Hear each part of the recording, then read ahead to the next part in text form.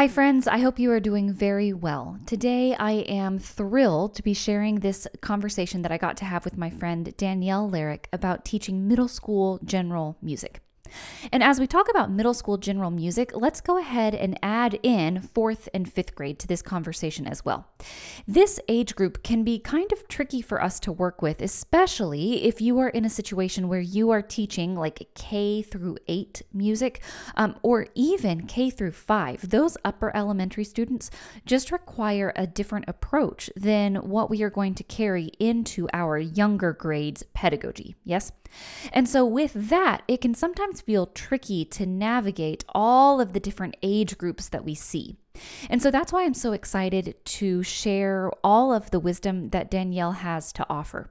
If you have ever struggled with this age group, like what kinds of activities you should use, if you have ever struggled with buy-in and student engagement and thinking through ways to develop trust in your upper elementary or middle school general music ensemble, I think you are really going to like this conversation. If you have a moment, will you please click through those show notes and find Danielle's email address in the blog post that goes along with this podcast? And when you find her email, would you just send her a quick note and say thank you for sharing all of the beautiful wisdom and musical ideas that she shares in this conversation? Sending someone an email is one tiny thing that we can do on a Monday morning, but it makes a big impact both for the person who gets that email and for us as the one who gets to write the email. All right, I am thrilled for you to hear this conversation with Danielle about teaching middle school general music.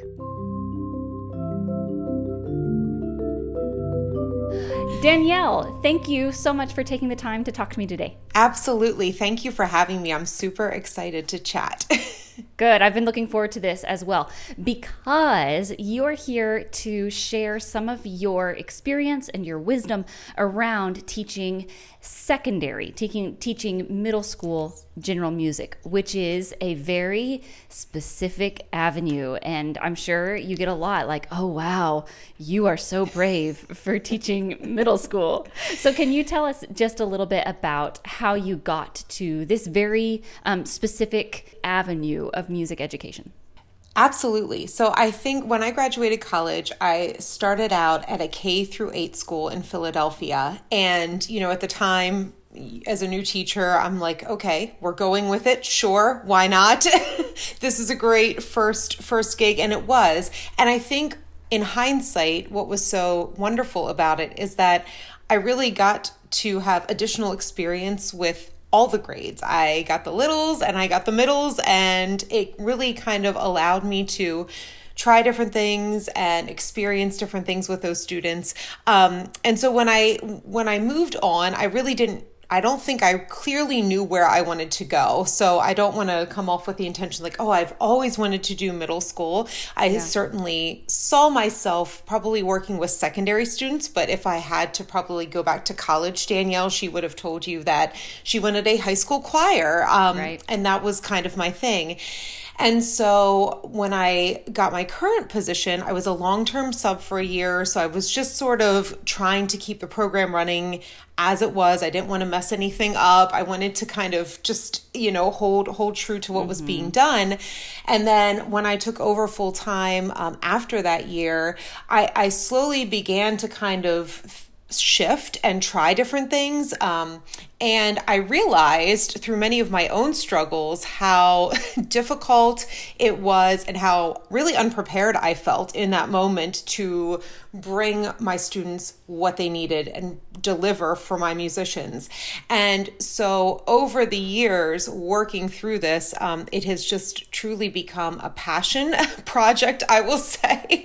And I love my students and trying these different things and having them essentially learn alongside of me throughout this time has kind of brought me to this point. This is year 16, and I feel that it's a continual growing experience, which I love. That's one of my favorite parts about what we do, not just what I do, but what we do as music educators. So that's kind of what has really brought me to this point, but being so passionate about meeting my students where they are, finding what they're interested in, and and bringing music and learning to them in that way. Yeah, so valuable. I think a lot of people can relate, me included for sure, but this idea that our careers are not linear, and that what you Yes. decided to do when you were, 19, 20, 21, that is a different Danielle than the Danielle who's sitting here, all these years of teaching later. And it's not a straight path in anyone's Yes. career. There's always like interesting twists and turns. You talked about some of the things that were kind of challenging to you teaching middle school. You talked about like it was kind of difficult to find out, maybe you weren't as prepared as you could have been jumping into that position. So tell me more about that. If you had to describe it, what do middle schoolers need? And how might that be different from maybe what we're preparing people for in general music, which is probably a little bit more lower grades focused? How are middle schoolers different? So I think that there are a lot of non-musical things that middle schoolers need first and need to understand and need to have from you before you can do anything with them. They need trust. They need to know who you are. Why are you there? What are you bringing to them?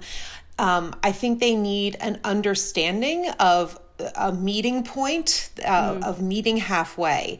Oftentimes, I think we come in and we just start trying things and they feel so unsure because they are going through so much at that age in their brains and their development. And so they need this meeting point and need to understand that we are there for them. We want to hear from them. We want to hear their voices, their opinions, their thoughts.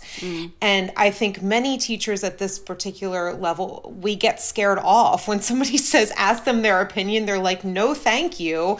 Right. I don't want to know the brutal truth. But I think sometimes we need to hear that. We can also certainly approach it in a way that provides context and it doesn't become a total chaotic sharing time. But they need to know that we are there for them and we want to hear from them and share what they have to offer. So I think the ideas of trust, kind of this meeting point, if you will. But I also think there's these conversations. I guess I'm kind of tying these two ideas together really, but there's these conversations that can be had with middle school that maybe not as much with elementary, that there's just sort of these sit down moments. And this is why we're here. This is what we're doing. And I think bringing that to them and trying to help them understand why we do what we do. We're not there to say, you must be a famous musician. You must be a music teacher just like me. It's just that we are helping them to explore who they are becoming through music. And that everything we do might not appeal to them. And I'm very upfront with my middle schoolers. I tell them from the beginning, like, you're not going to love everything we do. There's going to be some things that appeal to you and some things that don't. And I think that's okay. So this realistic expectation, but also that they're trying their best and that they're learning and they're growing. So I really, in my classroom, they will frequently hear me say, this is just a life lesson. This can have nothing to do with music. This is just bringing a life lesson to you and something that I hope that you understand. We're just doing it through music and in a different way. Yeah, so much to unpack there. Let me circle all the way back to one of the big foundational things that you talked about, which is we have to establish trust with this age group before we can do any of the musical materials, right? So if we start, someone says, their principal says that they are teaching 4th and 5th and 6th grade general music. And they think to themselves, well, I have a music education degree and I'm certified K-12. So I will jump in and we'll start with this list of things that I've been prepared to teach. And you are saying, hang on, because before you're going to have any musical success, you have to build that trust. Can you walk me through, Danielle, what maybe some strategies for building trust, or specifically what it looks like, maybe even some activities or anything along those lines? Because I hear what you're saying, but for me, I wonder if that would be, I think that's too abstract for me, Yes. Yeah. to walk into and know that I would be successful. So what are your thoughts on that? Absolutely. So a few, I guess, specific things come to mind. And I should add that when I say we're building these things, I certainly think we can do them through music. But before we get to, I kind of, I'm sort of circling back to that as well, that we can do these things through music. So for example, I'm seeing my students just recently in person for the first time. So we are working together, on doing a drumming ensemble. But I was very careful to make it a very achievable situation. We're not stretching ourselves yet. It's something that I know will be doable and successful for them. And so along the way, we are learning how to work in groups, and we're learning what that looks like. And that when we might struggle, I'm going to be there to help, and I am going to offer those strategies to help them. So that we're working through music and we're learning, but there also might be points where we aren't connecting with somebody in our group, or that might not be our best friend. And so we take those opportunities as a class to say, this may happen in our time together. This is something that's, again, real world experience. So let's work through this together. How can we problem solve? How do we approach situations? And so as we do those things, that trust is being built, and they know that I am there and that we can work through those growing pains together, kind of as a community, really. So that would be one example. Some smaller examples that I might offer are, I do a lot of surveys in my class, which I know sometimes people hear, oh gosh, a survey, like hand your kids something and have them fill it out. But I think when it's used in a purposeful manner, it can be such a great tool. So again, I tell them, I take time to read these. I want your feedback. And I make the questions approachable. We talk about what's constructive feedback. What does that look like? We practice giving that feedback on a regular basis so that when I ask them those questions, again, the trust is established. They know that I'm going to take this and be purposeful with it and intentional and what's coming up for them. And so they're willing to put in some time and effort to give me feedback that is meaningful. So I think those can be used in a really, I keep using the word purposeful way, but I think again, kids are like, oh, here's a piece of paper. This teacher just wants to know whatever, like I'll fill it out. But if we take the time to really say, here's how I'm going to use what you tell me, and this is for you, because in the next workshop, here's what we're doing. I can take that and really reflect, and they see that come to life. Right. It's not at the end before it's too late. This is a continual thing that we do throughout our time together. And another thing is asking them what is helpful to them in a class.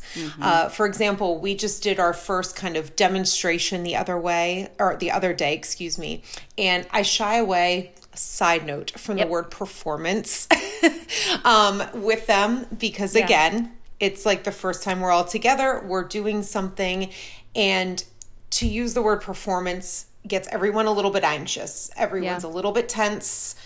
It's a connotation that it has to be perfect and flawless, and that's not my expectation. So we use the word demonstration. So we have a conversation before we demonstrate. What do you need from your classmates? What do you need from your fellow musicians before we do this? And as you can anticipate, it's much of what I would say, but it's coming from their peers and it's coming from them, as opposed to me saying my expectation is that you sit quietly, that you're not talking, that you're, all of these kind of just rules. It's expectations from their classmates and what they're all feeling and what they need. And so again, it just builds trust among all of us, and it doesn't take much. It's a 2-minute conversation and boom, we're into it. But we've all laid it out on the table. We've all said, here's where we're at. We all might be feeling a little bit nervous. This might be very out of your comfort zone. If you have a comment and something you want to say, instead of whispering it while they're demonstrating, save it till the end and share that with them, because that doesn't feel great when you're trying to focus and someone's having a conversation. But that's all coming from them instead of me just simply saying, here's what I need you to do. Yeah. I love everything about that. So much to yes and there. Very quickly, if we want to camp out on this idea of the demonstration thing, this is something that is not specific to middle school. You're doing it at at the middle school level because those are the students in front of you, right? But if we were to approach audience behavior and performance etiquette, because I know that's a lot of what we're doing at the elementary level, like when someone shares their group idea, how do we respond? And the point is not, Mrs. Bowler says you're not allowed to talk. The point is we're all here as one big ensemble. Right. And there are three ensemble members at the front, but we are still involved. We are still musicking with the people in the front of the room. We are all together. And that's exactly what you're saying about how, you have to establish trust before the music, but you establish trust through the music, Yes, absolutely. Absolutely. One of the things that I heard you say was to keep it simple. And this is something that I struggle with a lot because when I work with, again, I'm going to pull it down to fourth and fifth, but definitely, as well into middle school. When I work with this age group, I think to myself, oh, they are capable of all of this stuff. And I tend to give them too much musically. I tend to overestimate what they are ready to do. And it's not that they can't do it. It's that they're not ready to do it for me at this moment in time. And so even if they can play all sorts of things with, syncopation and and all of these, in different modes and everything like that. Well, maybe they are going to do the syncopation by ear. And there's not notation involved, right? Or maybe it's just a steady beat. And steady beat is cool enough to do on its own, especially I heard you say that you're using this with a drum ensemble. So do you have any checks for people like me who think, who tend to shoot a little bit too high, and then it's the opposite of what you've been telling us to do? I've lost their trust. At that point, I've put them in a position where I've destined them to not give a good musical outcome. You know what I mean? So what advice do you have for people like me who tend to overshoot? Yeah, and I've definitely been there. There are times when I've had these great activities in my mind. I'm like, this is going to be so fun. This is so great. And it just flops. So the first thing, just kind of to that end, is that I think that's wonderful for them to see sometimes. Sure. to see us saying, you know what, this is just a little much. I am reading the room here. I am sensing that we are just not quite ready for this. Let's take this a step back. Let's rebuild that foundation together. And I think that is so okay. And as teachers, that's a hard thing. That's a hard pill to swallow, for lack of a better term, because we come out thinking, I've got this scripted plan and it's going to be perfect. And we might have a couple things along the way, but what happens when that plan falls flat on its face and we are in the middle of it? And that's a conversation I have with a lot of my pre-service teachers. It's okay. It's going to happen. It is inevitable. So having that conversation with your students is certainly fine. Circling back to your question about how do we keep it simple, I think we can offer different options for students. And this is kind of what I play around with a lot in my classroom, because I have students from all musical backgrounds walking through my door. I have students that may not have had music in 2 years because they've moved from different schools.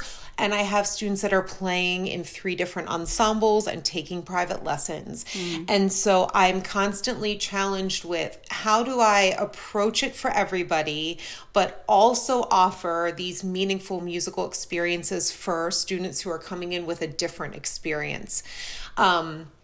And I don't say more because it's so different for everybody. They might play an instrument but be playing totally by ear, and you put rhythms on the board and they're going, what?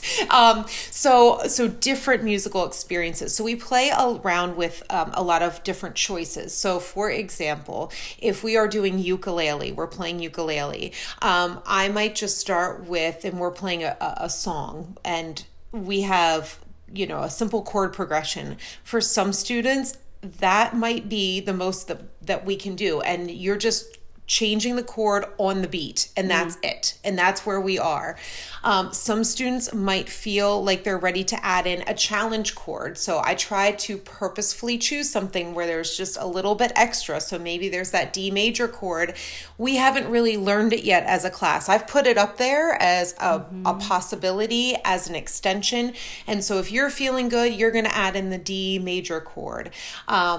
If that feels comfortable, then you can try adding in strumming on every beat or adding a strumming pattern. And so I clearly kind of display these choices, and then, I say, let's choose one of these things. All of these are fine. None is better than the other.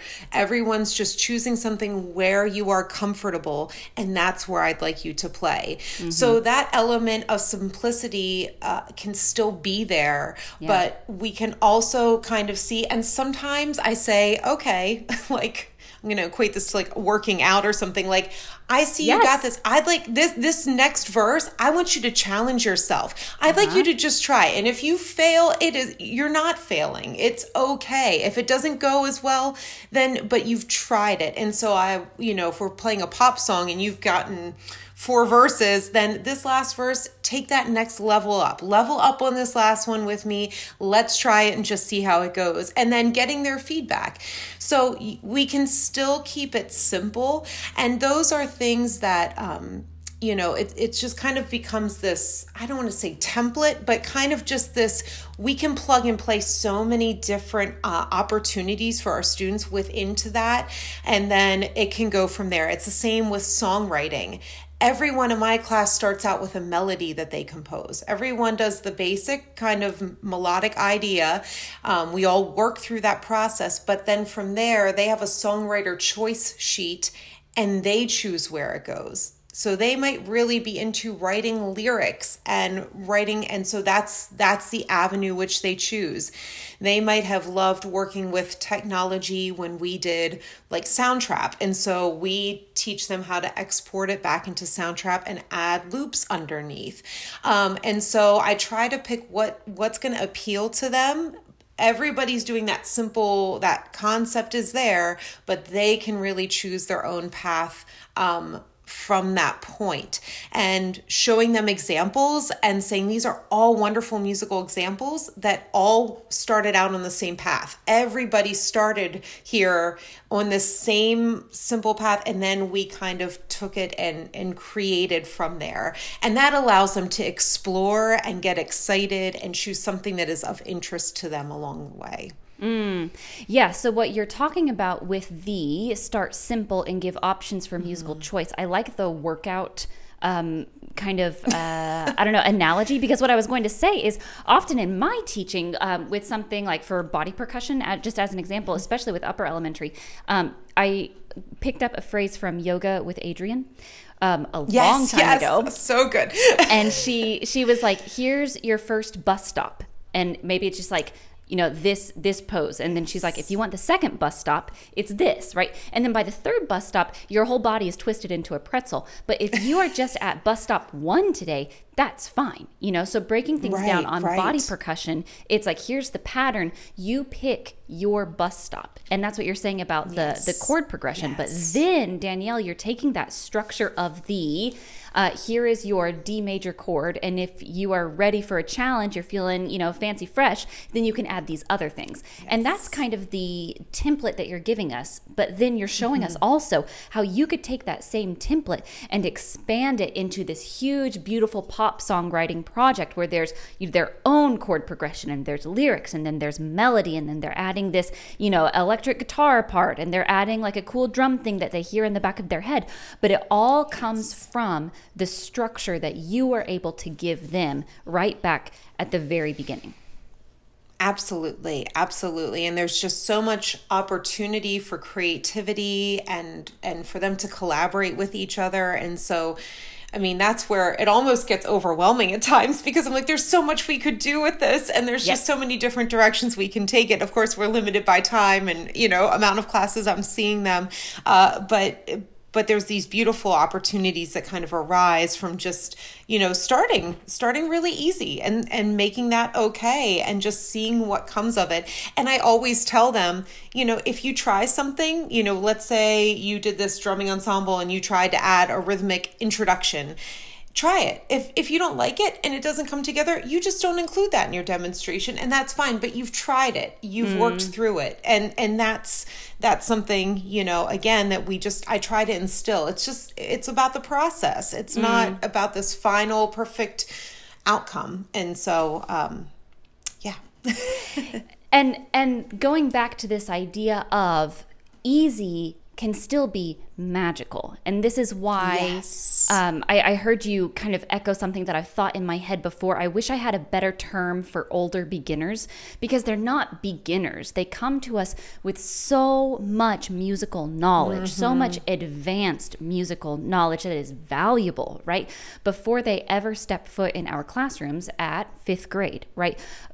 But the phrase that we use is older beginners, and you are using the word like different beginners, or whatever it is, because the idea is, even if they are doing something very simple from our trained conservatory musician approach, how we've been taught to think about music, there's magic in the simple choices that we give and that we execute in community. Absolutely. And I tell all of my students when they walk in, I say, you're all musicians in this room. And we're musicians in different ways, and we will be exploring that in different ways. But I truly believe, and it might just be that you love to listen to music and pick up on all these different, sounds and rhythms within the songs that you love. And that's great. That's perfect. That's all I need from you to bring into this room to be a musician. And so we talk a lot about that. And I think when you see them starting to explore other areas that they didn't think that they might be musical in, and kind of having these light bulb moments, it's just, it's a feel. It really is. The kids come in and a simple bass guitar part. Okay, let's pick up this bass and we're going to learn a 2-note bass line.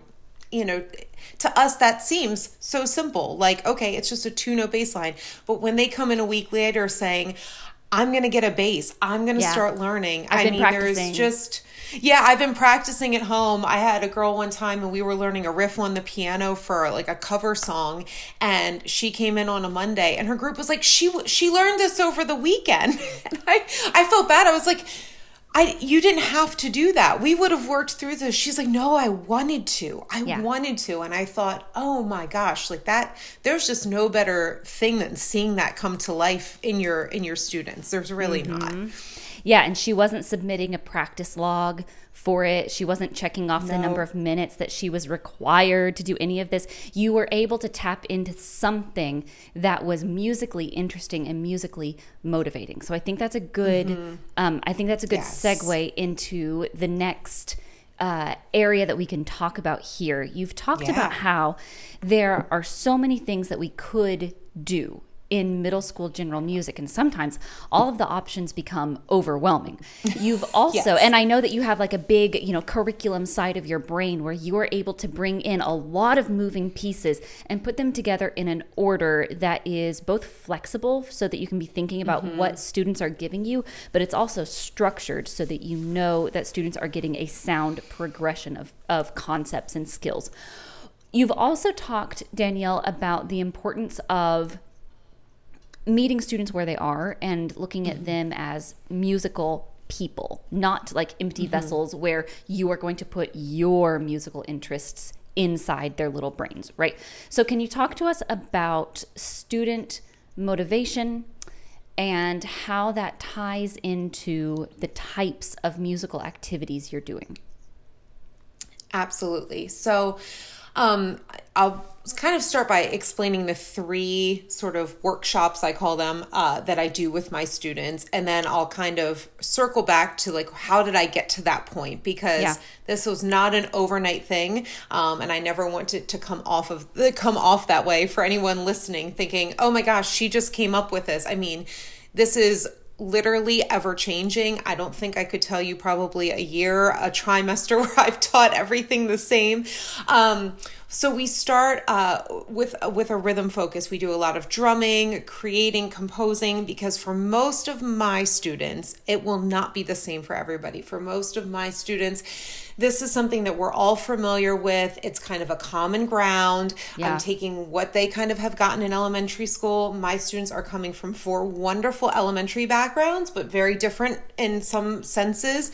And so I'm trying to bring them something that is familiar to almost all of them, and that we can, again, experience some of these beginning scenarios together of trust, building community, and I find that we can do that really well. But we can also explore some different things like music technology, which might be newer to them that we might not have gotten to play around with so much before, but we can tie that into some of these more concrete concepts as well. And so really balancing that, like we might be doing something with technology one week, and then the next week we're composing our own rhythms to perform in partners. And so I think there's that balance that kind of comes in as well. So when we kind of progress, we go from rhythm, and then we take that and we look at how does that transfer over into melody? What role does rhythm play in a melody? So we're taking something that they are now feeling really confident with. They've composed, they've created, they've played, we've practiced, and now we're getting to explore melodies, and that's where I let them get into some songwriting.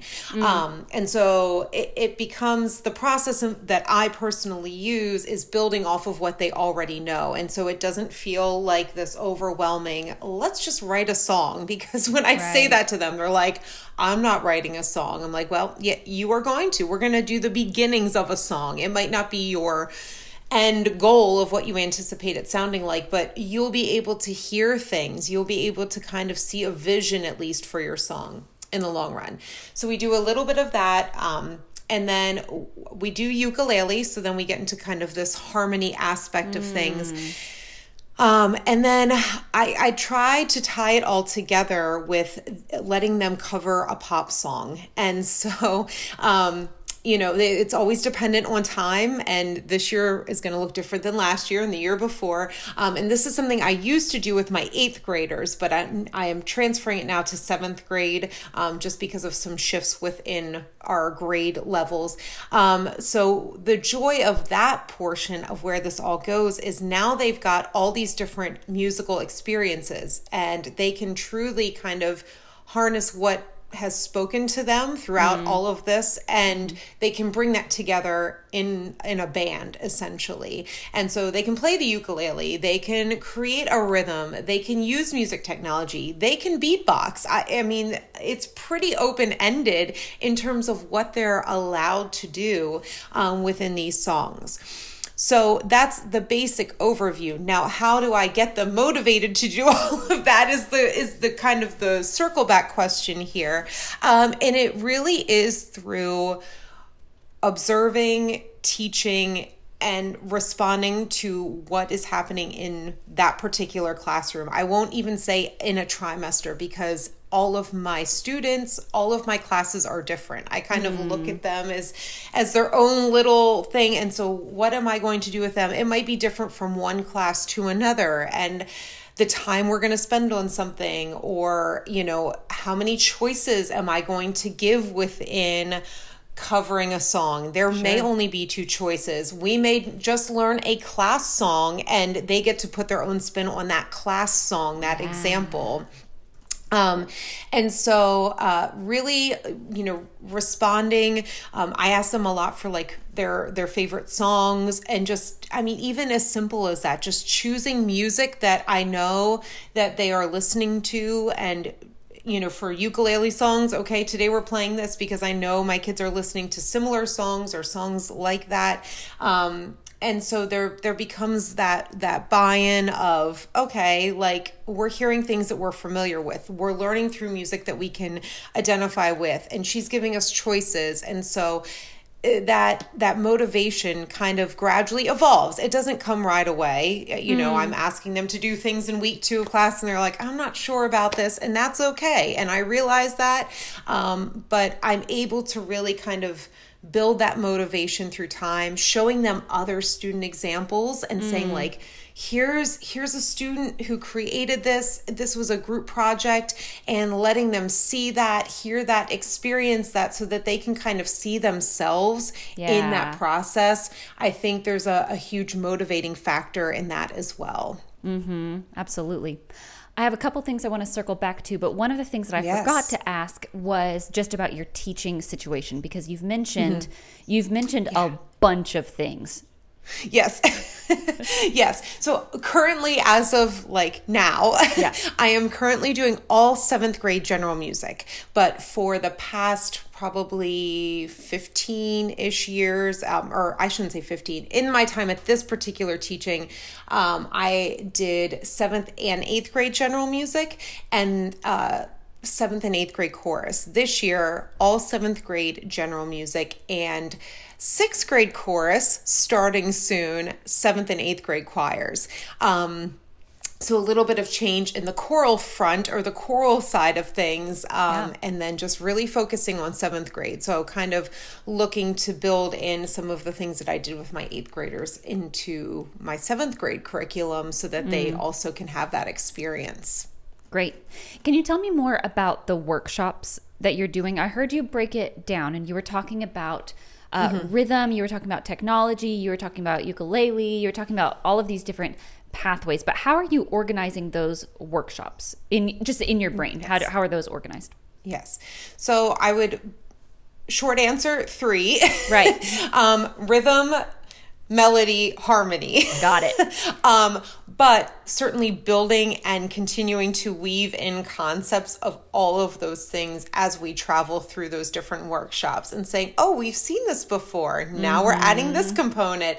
And we can create something additional for this ukulele activity with rhythm, or we can do this because we've already done this.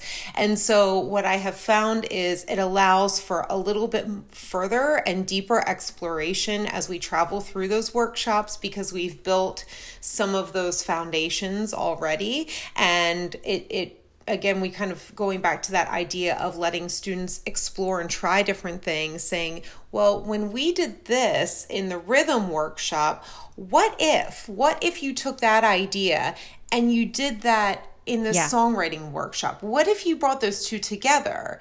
And what would that create? And all of a sudden it's like, oh, I don't know, let me try. And so I kind of throw these ideas out, and they're like, oh, we could do that? Yes, you can. You know how to do that. You're taking things you already know. And so it builds their confidence too.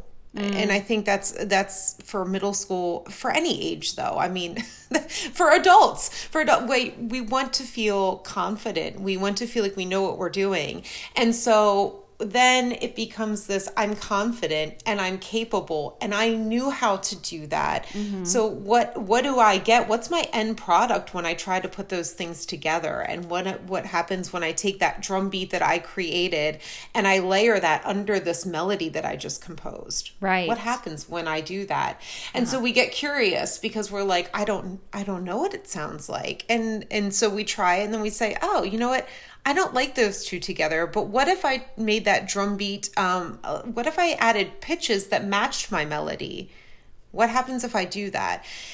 And so then we start to play and we start to create, and it's, and that's kind of where that magic lies. And it doesn't happen like that for every student right away, but it certainly is there, and that opportunity is there. And I think that's where that more independent side of older students kind of can shine through, because because they've taken these ideas and they know what to do. It's like, oh yeah, I'm going to sign into Noteflight. I'm just going to see what happens if I play the sound into what I've already created. So that looks very chaotic to some in a classroom, which could be a whole nother topic. And maybe in terms of classroom management, I can speak to that. But it's also kind of where the magic happens, in my perspective.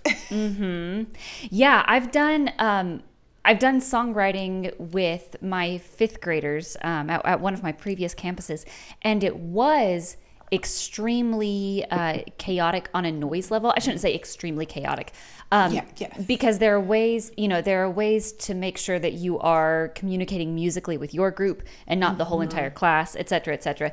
And I know that you would have all sorts of, wisdom about managing noise and everything like that. But I also find that in terms of classroom management, everyone's on the same page of, like, I'm just excited about how cool this sounds. And then if you have like regular check-ins, again, I'm kind of translating this to upper elementary. And I know that at the seventh grade level, you mentioned the independent work aspect of it is much, it's probably a lot easier than doing it with fifth graders. Right. Yes. But if you have like regular check-in times where it's like, okay, tell me the progress that you made. And it's like, well, today I changed these lyrics and this is what the lyrics used to be. And this is what they are now. And now I'm working on this next thing, right? Like you're right that it is chaotic, but it's like happy. It's like happy chaos, you know? So go ahead and talk to us about some of the structures that you have for classroom management and musical management in a project like these things. Yeah. So definitely conferences, those check-ins. I mean, if we're doing something where everyone's working on something different, like no one has anything similar in a songwriting situation, it's definitely a lot of students coming up, checking in with them. I also take notes, which kind of sounds like, oh, I'm sitting there. But when I say notes, very simple. One of my favorite things that I did the other year was I took a spreadsheet and put, tabs at the bottom for every class, wrote down every student's name. And as they came up and I gave them feedback, I made a note of what feedback I offered or what extension I offered them. This looks wonderful. So what if we do this? I kind of notated that.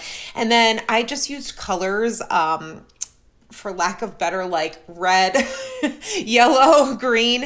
And I would just put each day that I checked in with them. Okay. And I just put a color in there, like green. Okay. Today I was looking at their rhythm. They've got it. Green, or okay, they have the right idea. They've got the basic concept, but there are definitely some edits that need to be done. Yellow or red. Maybe they were absent or they were really struggling just to get started or come up with something. So then what I can do is on day 2, when we're coming in for our second day of this process, I can quickly look at my visual and say, these are the students I need to see first. We were struggling yesterday. I want to work with them, or I'd like to bring them up in a small group and maybe we can compose together. And so I do a lot of just groups on the board and saying, this is the group I'm meeting with first. And so there's a little preparation in the organization, but when that happens, it allows me to really kind of pinpoint what's happening, and it allows me to work, really where the students' needs are. And so that's a wonderful thing. So that's something I did last year that worked really well. And then I have a really great overview when they're handing this into me of like, what have I asked them, or not asked them to do, but what have we talked about? What have they done? And I really get a good snapshot of their progress and the process that they've made. Not just, did they follow the directions? Did they do what I asked them to do in these notes and, variety of rhythms? And I still look at that, but I can also really see what's happened along the way. And I can tell them that too, because it's overwhelming. It's so many students. And when you're coming back and you're finally giving them feedback, I love to be able to sit down and say, wow, you have made great progress on this. At the beginning, we were struggling to get started, and look what you've created.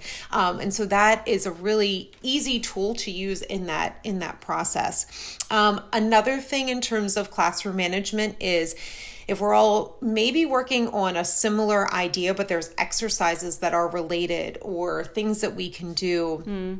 I've used the idea of stations a lot with my students as well in groups.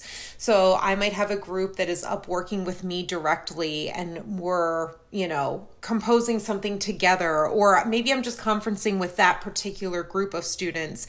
And then maybe there's a collaborative activity where they're working on altering a melody together. Maybe they're taking something that exists and they're kind of working on it together, just to get them thinking about changing things and working. And then maybe there's an independent sort of station where they're just working and they're just saying, okay, what's my song happening? What's happening with my song right now? I'm going to take that feedback. And we just cycle through. So maybe every 15 minutes we're up and moving and we're on to the next sort of station or activity. And so if there's something that can be done that's related, that works very nicely, especially because just like our younger students, they want to be up, they want to be moving. We can't focus on one thing for too long, but it's building skills within that same idea. I will do that with rhythm, with ukulele. It's, not something I do every day, but it's a really nice kind of switch up in the feeling of our class and the structure of our class, and it kind of keeps them on their toes. So I look ahead and see what do I have coming up, and if it's something that I can kind of, work into that structure, I find it works very nicely. It keeps them, like I said, it keeps them on their toes, keeps them moving, but still exploring different things within that concept. Wow. Yeah, I love all of that. So you're talking about how, in your brain, you have all of these different divergent pathways, right? Where 30 million variables with 30 million different options for each variable, right? And so what you could do is take that and have a completely unstructured class where you're like, today we're going to write a pop song. Everybody go to your group and write a pop song. But you are saying that you have a very structured chaos approach to this. Which is not always helpful for people to hear, because I realize that if somebody was listening, if people are out there listening and thinking okay, well, that doesn't help me. What can I do in my classroom tomorrow? I realize that that's not, it doesn't translate well for a lot of people. But all that to say, you can take any idea and just say, okay, I have 3 ukulele chords I want to teach my students today. So how can I do that? Well, maybe you say you're going to teach them the chords at one station, and you might have to kind of know your students a little bit. And then at another station, maybe they're working through, maybe you have the chord charts out and they're working together to see if they can figure out the chords ahead of time. And maybe that's for your students that feel a little more confident, that feel a little more ready to go and a little bit more independent, so that when they circle up to you and all of this, they're like, we've already got it. And then you can offer an extension. So I think, I'm throwing a lot of ideas out there, but it's really looking at what you have, maybe finding 1 or 2 activities that fit in with that same concept and just adapting your lesson to that.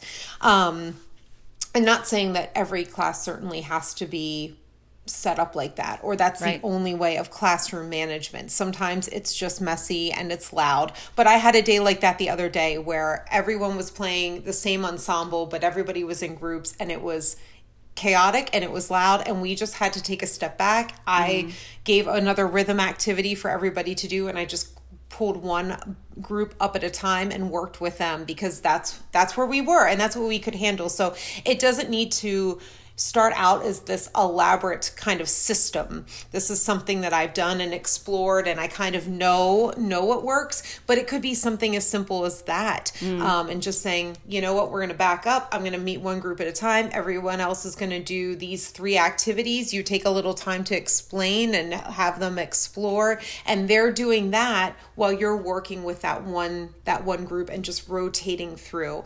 So I think, again, kind of taking it back to what we spoke to earlier, it can start really simple, and that's okay. Right. Oh yeah, absolutely.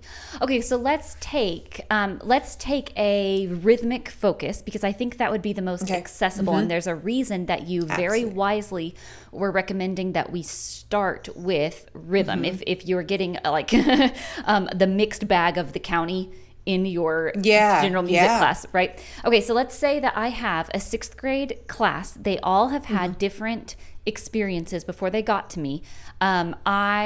I've had them, let's say that this episode is going to come out maybe in the middle of October. So maybe I say when we start back in November after this weekend or whatever, I want to start fresh because middle school music makes me want to tear my hair out. So Right. I want to start fresh. I want a clean slate. I know that I need a clean slate. My kids need the clean slate. We're going to start with some rhythm. Can you tell me what would be your day one move for that? Okay, absolutely. So I would show no notation. Yep. And just let them drum. I mean, obviously within context, give them, like, I usually start out with 4 rhythms and we just echo me. When you're ready, come on in, just echo me. Okay. So right away, Can we try it? we've Can we got, try it?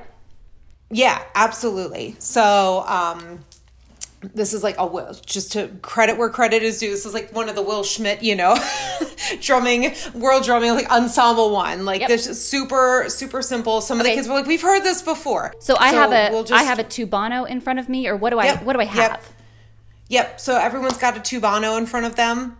We're just sitting drum circle type situation. So here's what we're going to do. We're going to start with our hands up, hands on your head, hands on your shoulders, hands on your lap. Great. Here's rhythm 1.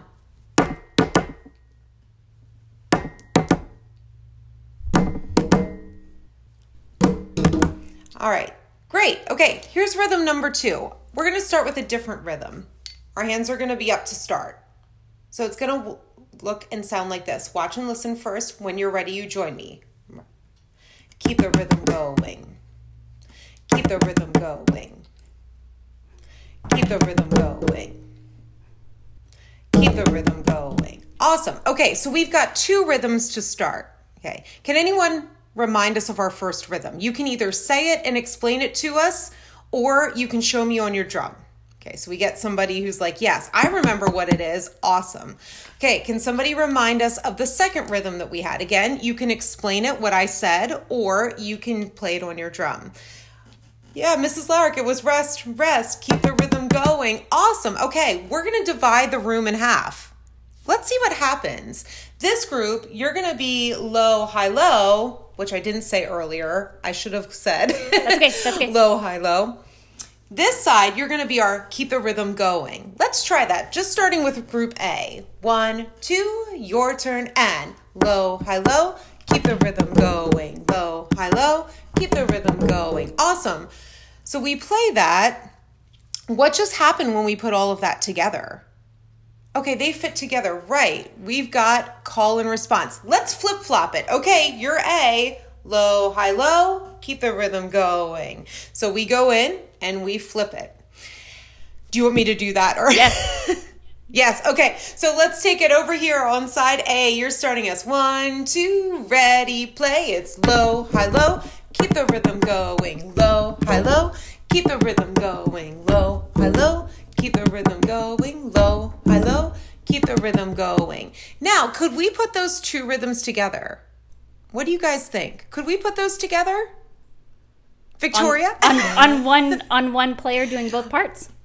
Yeah, one player doing both parts. Do you think we could do it? I think I could. I think, let's try it and see what happens. Okay, here we go. So we're putting A and B together. 1, 2, here we go. It's low, high, low. Keep the rhythm going. Low, high, low. Keep the rhythm going. Low, high, low. Last time, keep the rhythm going and stop. Very nice. So we found out that we can put those 2 together.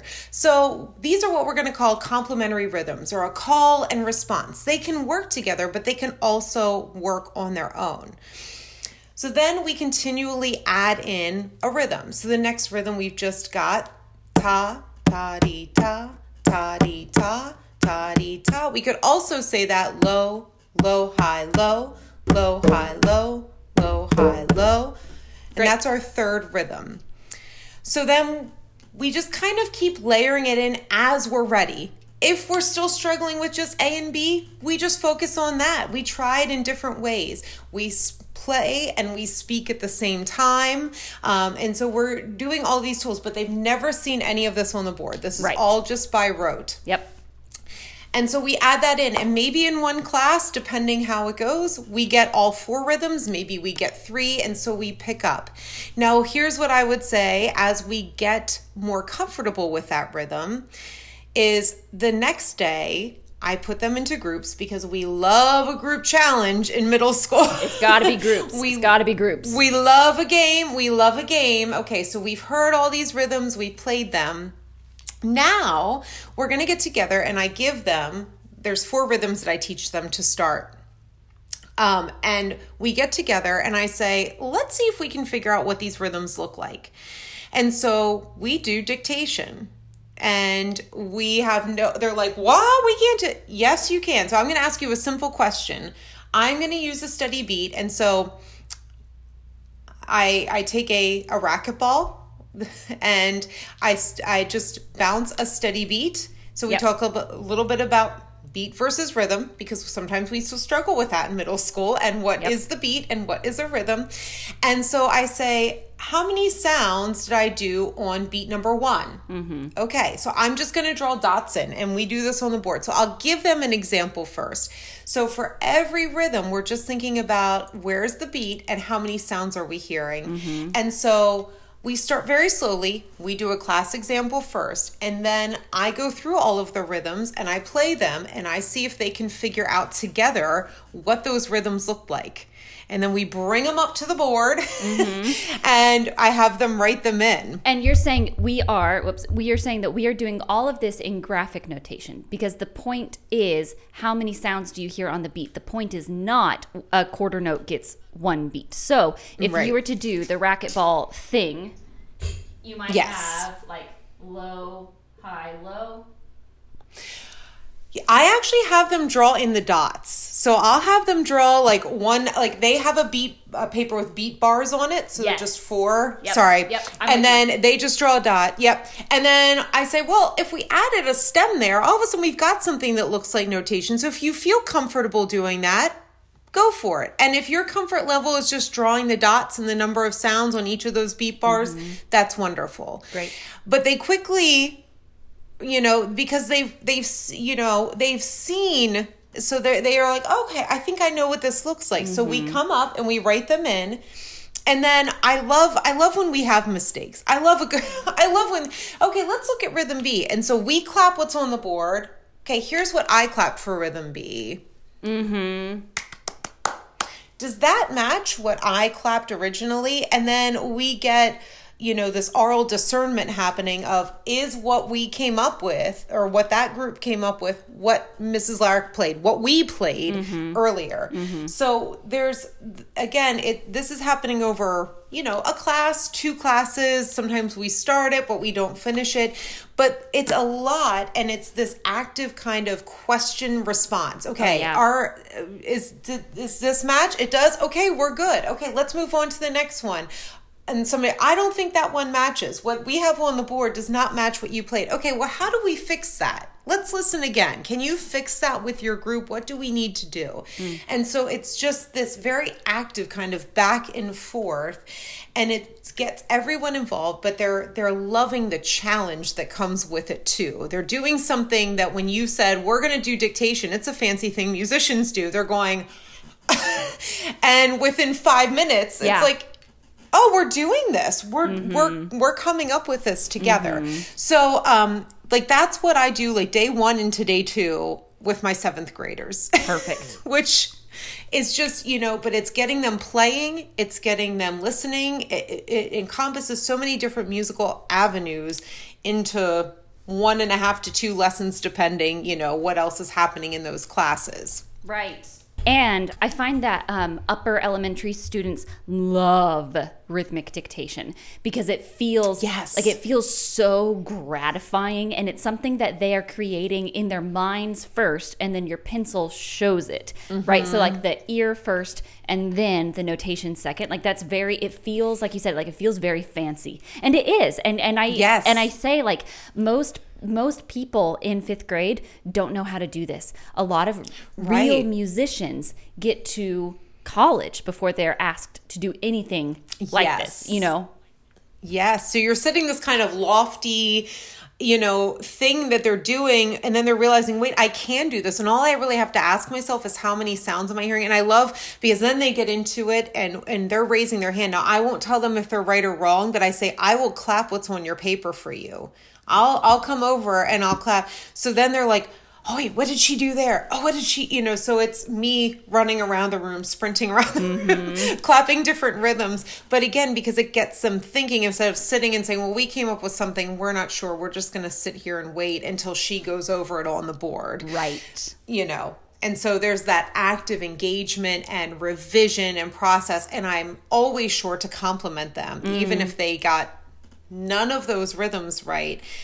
I'm always making a point to say, to those of you who worked through that, and to those of you who were like, I didn't get any right, but you were still trying, thank you for doing that, because that's not easy, but that's the work. You weren't giving up, and good for you, so we have that, again, we have that conversation, and I'm sure to acknowledge that, because that gains that motivation, that trust moving forward, that sense of accomplishment, even if I didn't get the perfect answer, which is what I need from them as we continue exploring all of these other ideas. Yeah, because the lesson, the lesson objective is that they're going to notate some rhythms by ear. But the reason you chose that lesson objective was so that you could have a broader understanding of how to think musically, because I'm confident, Danielle, based on all the other stuff that we've talked about today, eventually the invitation is, with your group, create your own ostinato, right? And then turn your group to face another group, teach them your ostinato, right?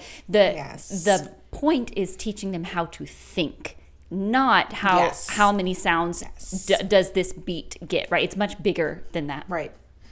Absolutely. I always tell them, I want you to have the tools to be an independent musician. My goal is that you can know how it sounds, play it, explore it, without me being right there next to you. That's what I want for all of you. Whether they always connect with that, I don't know, but I just think it's worth saying and saying, again, what's the purpose behind what we're doing here? Why am I going over this? What's my intention? That's what they want to know. That's what they can latch on to. Great. Okay, well, we are wrapping up our time. Let's imagine that someone is listening to this and they're absolutely going to use the call and response, all of this stuff that you were very kind enough to teach us today. They're going to use that, but that's not going to get us through the rest of the school year. So as I'm using these activities that you've given us to kind of with my classroom on fire, now I've put out the immediate fire in front of me. That's great. Where can I go, Danielle, to learn more about teaching general music at the middle school level? So if you are interested in learning more about upper elementary, middle school, and what that looks like for you, because I will say that I think it looks very different for every teaching scenario. And what I might do in my classroom might not work perfectly for your classroom.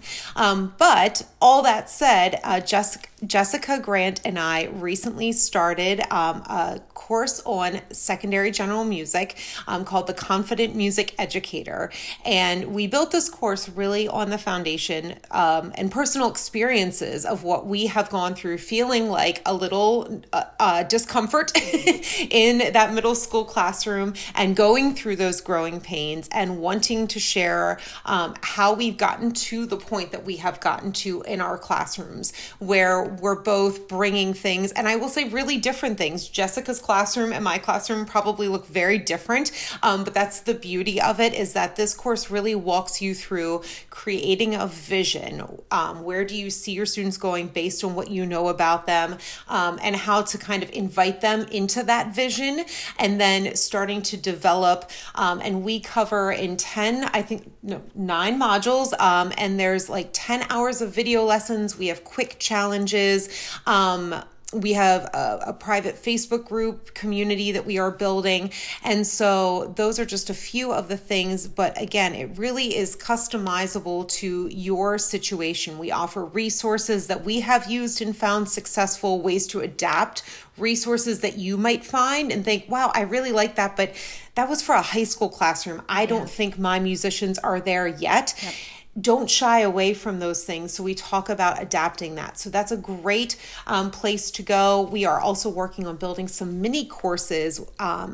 If people are interested, there's a free one right now on subplans for the middle school classroom that is posted as a freebie that people can check out. But we'll be adding mini courses to that as well with some more specific topics still related to that general overview. Great. That is awesome. Okay. And we can find that theconfidentmusiceducator.com. Yes, it's the Confident Music Educator, on Podia.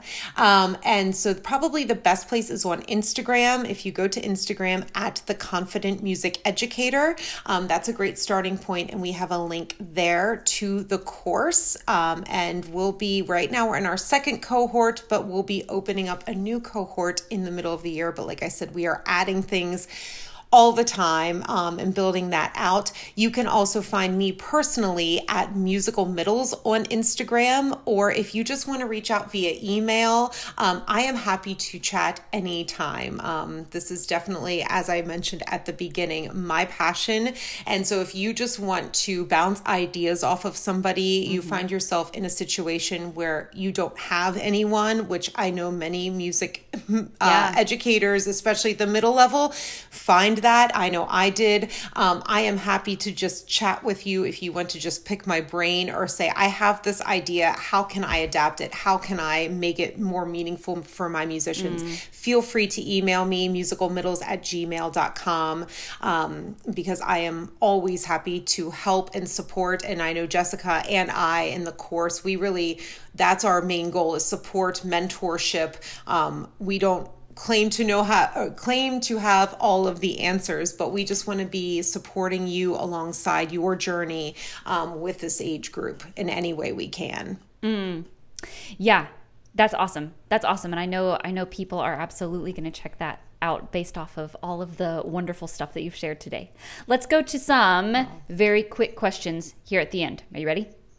Okay, here we go. I think so. I hope so. What was the most recent fun activity you did in your teaching?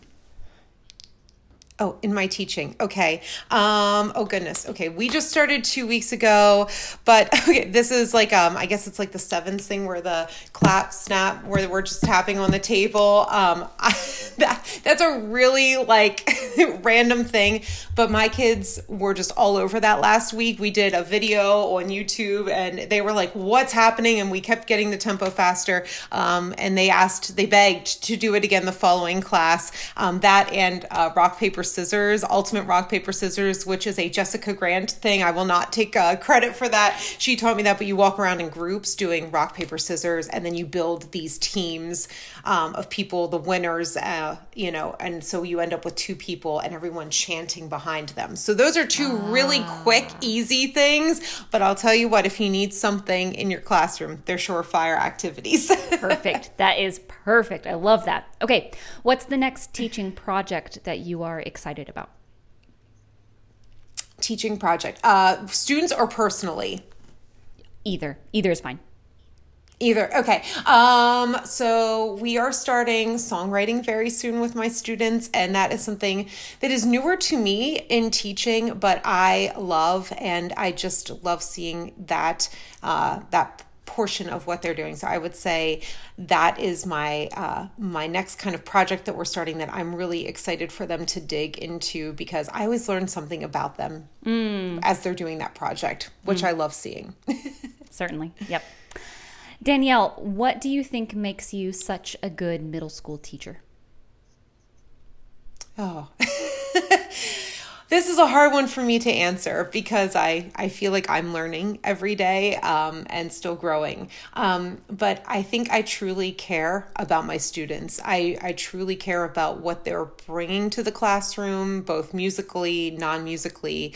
And I truly just want them to be good humans, be kind humans. And so if I get to do that through music, that's a bonus.